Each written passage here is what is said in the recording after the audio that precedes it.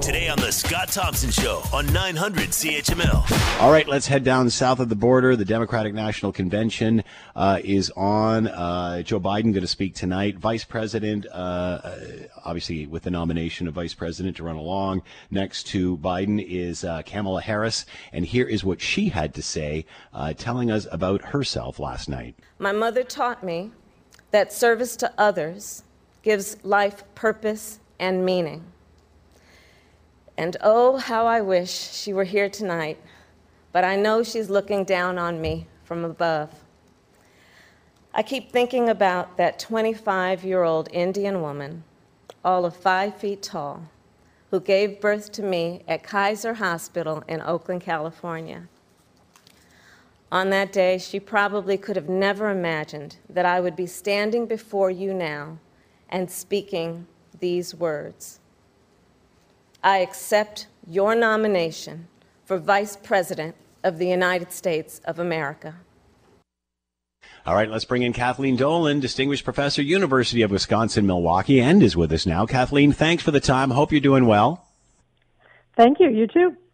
So, first of all, let's talk about the, obviously, conventions, the Republican convention coming up, Democratic convention on now, in the midst of a COVID-19 world. Compare advantages to disadvantages. What has this presentation been like as far as you can see? Well, in some ways, I think it's actually been a decent way for voters to consume the information the parties want to give, because so much of the conventions in their traditional format was not for the public and not for the voters. It was party meetings and leaders and delegates and all of that sort of stuff. And then people would consume the conventions at night when they saw the speeches and things on television. So I don't think that this new way of doing conventions makes a terribly different experience for the voter. And, from the perspective of the party, getting voters involved, getting people to watch, that's really one of the most important things. So I don't think the average person is losing out too much. I think in some ways, some of the speeches, the power of the speeches is strengthened because speakers are not being interrupted every minute or two with applause. People can make more sort of arguments and coherent thoughts. And I think you've seen the technical production of the evenings of the Democratic Convention get better each night as they've gotten more comfortable. I think all in all, from the perspective of informing viewers and voters, it's been going pretty well. So is this better in the sense it's less show but more info? It's more condensed? For some purposes, yes, I do think so. I think, party leaders, the other traditional benefit to the party of the old style conventions is bringing all those leaders and delegates together from all the states, mapping out strategies, getting people motivated, putting plans in place for going back to their states to work on things. So, there's no everybody in a room together motivational kind of element to it. But, we have all adapted to the COVID world of Zoom meetings and email. And, I don't think that strategy and motivation will suffer because there isn't the face-to-face contact of the party people. But that's the primary thing that's missing right now, I think. Your thoughts on Kamala Harris's performance last night, and how much is she a stick in the spokes of the Trump campaign? So, I think as a speech, the speech she gave last night was very successful. I think she very clearly made the choice that it was going to be much more positive and much more biographical, which I think is good because she still does have to introduce herself to lots of Americans. So given that former President Obama was right before her, his speech was clearly prosecutorial, and his speech was clearly a direct attack on President Trump and his administration. And that, in some ways, freed Senator Harris up to be more positive, to focus more on, introducing herself and her values and her positions, and talking more about, the tagline for the campaign is Build Back Better. how she and Vice President Biden, were he to be elected, could do that for us. So I think it was a hopeful speech. I think it was positive. It was delivered well. Oddly, of course, to a bunch of socially distanced reporters. But overall, I think it went well. So when you compare the two tickets, how big a challenge is this for the Trump campaign? Is it because one seems to be more inclusive than the other campaign? One seems more divisive, one seems more uniting. Is it less about policy and more about character here? I think the two are really intertwined this time. I mean, certainly character and policy in our leaders, are intertwined values. But I think that because of the COVID-19 crisis and the ways in which people criticize the Trump administration for its lack of preparedness, I think that the character of President Trump, as it dovetails with the policy results, right? I mean, because many Americans are making the argument that it's his character that led to the policy failures. So I don't think you can divide those things here. But I think that one of the challenges for the Republicans is it'll be very difficult for them to replicate the tone and the focus that the Democratic convention has taken, because it has put a lot of focus on Vice President Biden's character, and there have been endorsements and all kinds of people speaking to what a decent human being he is, and his long record of policy accomplishment. It has taken a critical tone, but it has also taken a very positive tone in some ways. There's been a lot of diversity on display. The Republican convention, they just, with this president, they just don't have the people who will speak to his character. They don't have the long history of his success. They don't have all of the ways in which people from across the aisle talk about him as a fabulous leader. They simply can't do that. So I think what many people are expecting is a negative tone, a focus on the sort of dystopian America he wants to paint, playing really, as he has done for 4 years, to people's worst impulses. And so I think it will be a different event, and I think it will have a different tone. I was just about to ask you about how this will affect the Republican convention. That being said, have the Republicans learned anything, especially with this being more virtual than in person? Well, the challenge for the Republicans with this being virtual is that it absolutely does not play to what President Trump wants from the convention and, to what you could call his strengths, right, which are getting in front of large crowds of people who are, very supportive and kind of, throwing the red meat that gets them excited.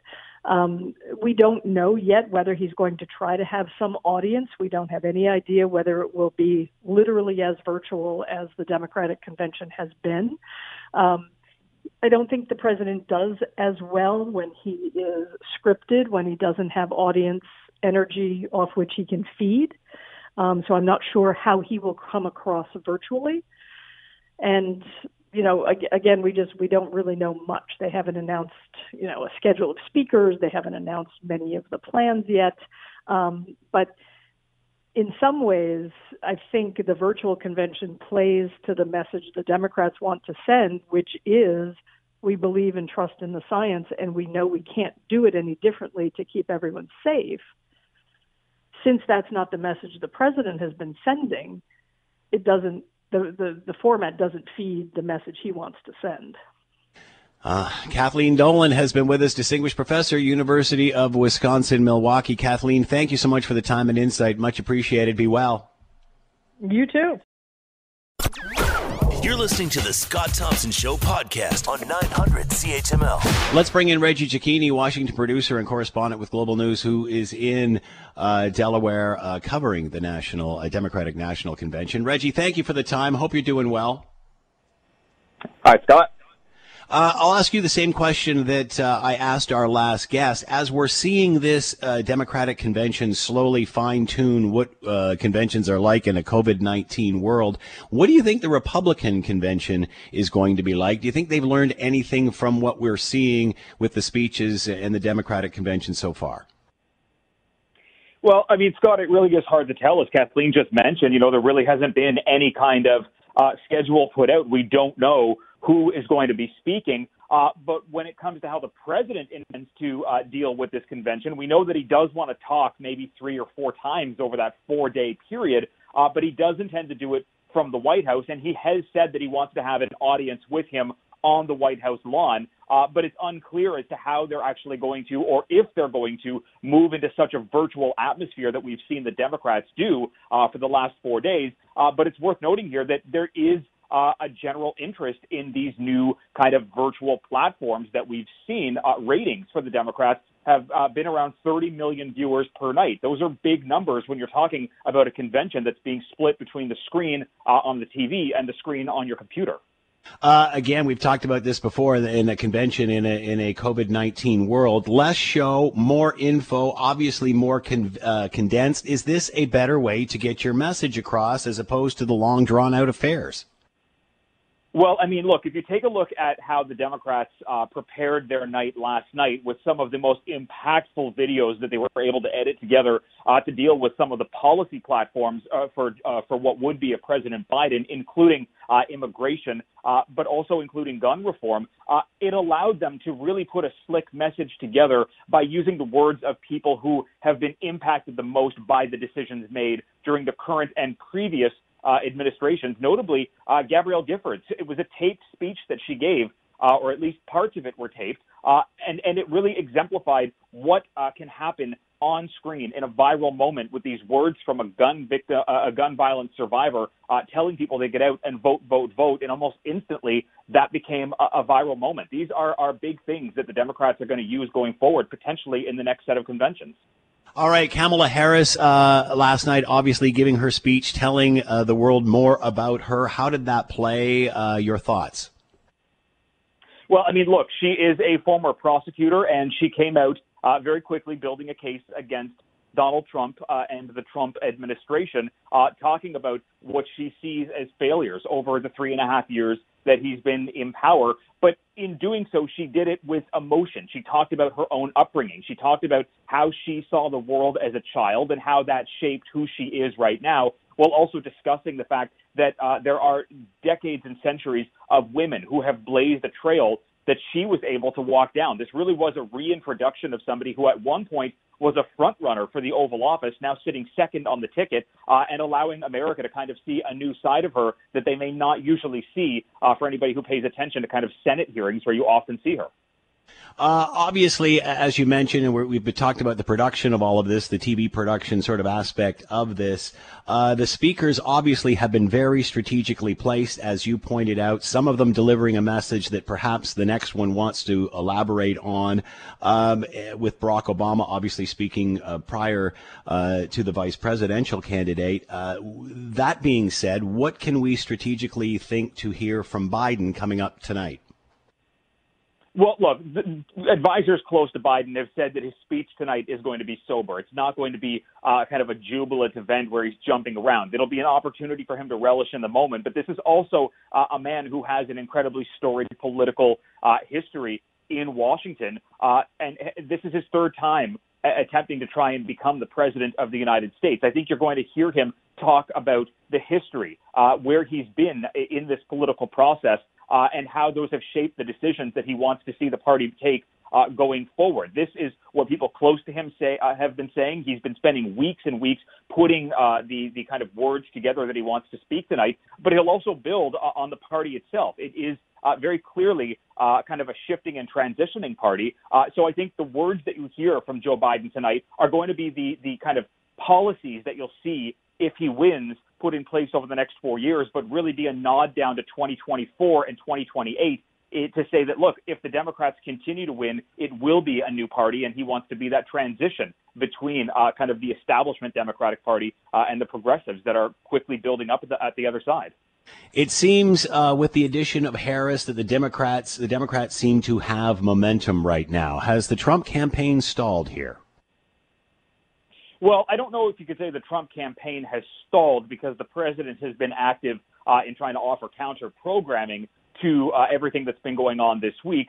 That'll include a trip today to Scranton, Pennsylvania, which is the birthplace of Joe Biden. What the Republicans and the president are going to be dealing with right now are a series of new scandals that have popped up over the last 12 hours that have ties back to the president, whether it's his finances or whether it's people that are close to him that are facing additional indictments now. And I think that is going to be something that potentially casts a shadow over the president's convention next week. But it's also going to allow to give the Democrats some fuel to possibly offer their own counter-programming. So, again, since we don't know what the Republicans are intending to do over the next 4 days, I don't know whether they've slowed down or whether they're just pausing to see what may work with the Democrats and what they can try to build into their own platform.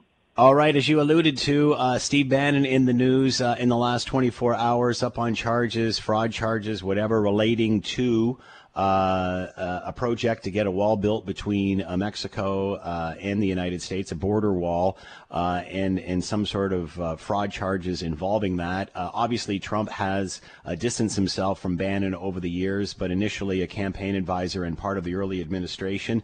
Does this affect his campaign in any way? Well, I mean, it affects the president's abilities when he says that he only hires the best and the brightest people, and those are the words of the president himself. And we now have 6, 7, 8, 9 people that were close to the president in the campaign or the administration now indicted and facing either federal charges or actively sitting in prison. The president, he made comments in the Oval Office earlier today saying that he wasn't for this fundraising project, that he didn't think that it should be a private endeavor. But at the end of the day, the president has chosen in the past to align himself with people who themselves had questionable pasts. And I think this is going to be something that will provide, like I said, fuel for the Democrats to be able to question more about if the president wasn't distancing himself far enough from these people in his first term, what's to say that he would not continue to kind of keep in these small conversations or at least have more of these people around him in a second term? Obviously, Reggie, you've been down there in the U.S. covering this beat for a long time now, and we've talked about Trump and the United States and what's happened there, and whether it's COVID or political or what have you. Are you seeing a shift in any way? Are you feeling a shift in any way? Is the mood different now than it was, say, 6, 8 months ago in regard to politics, whether that's a result of COVID-19 or just an awakening? Is there still the divisiveness, or are you feeling a change of some way? Well, I mean, look, because we're getting close to an election and because this country has kind of been ripped apart by a series of crises, whether or not it's COVID-19 or whether or not it has to do with racial relations, I think what you're doing now is seeing an alignment of political parties, and at least on the Democratic side, where they're putting aside their ideological differences and saying, look, we can work together to try and get this country back online, and then we can try to work together to bring the party back into one line. Whereas the Republicans, they really are still struggling to find their messaging, whether or not it's about COVID-19 or whether or not it's about Donald Trump himself. There is still kind of a wide rift inside of the Republican Party, and that is starting to show in the polls, where you're seeing more and more Democrats come out in favor of Joe Biden, but also seeing some of those Republicans switch sides, which is why that is reflected in national polls that still show Joe Biden is leading by 8, 9, possibly even 10 points just 11 weeks out from the election. Reggie Cecchini's been with us, Washington producer, correspondent with Global News in Wilmington, Delaware, covering the Democratic National Convention. Reggie, as always, thanks for the time. Be well. Weekdays from noon to 3 on 900 CHML. It is 1:26. News on the way.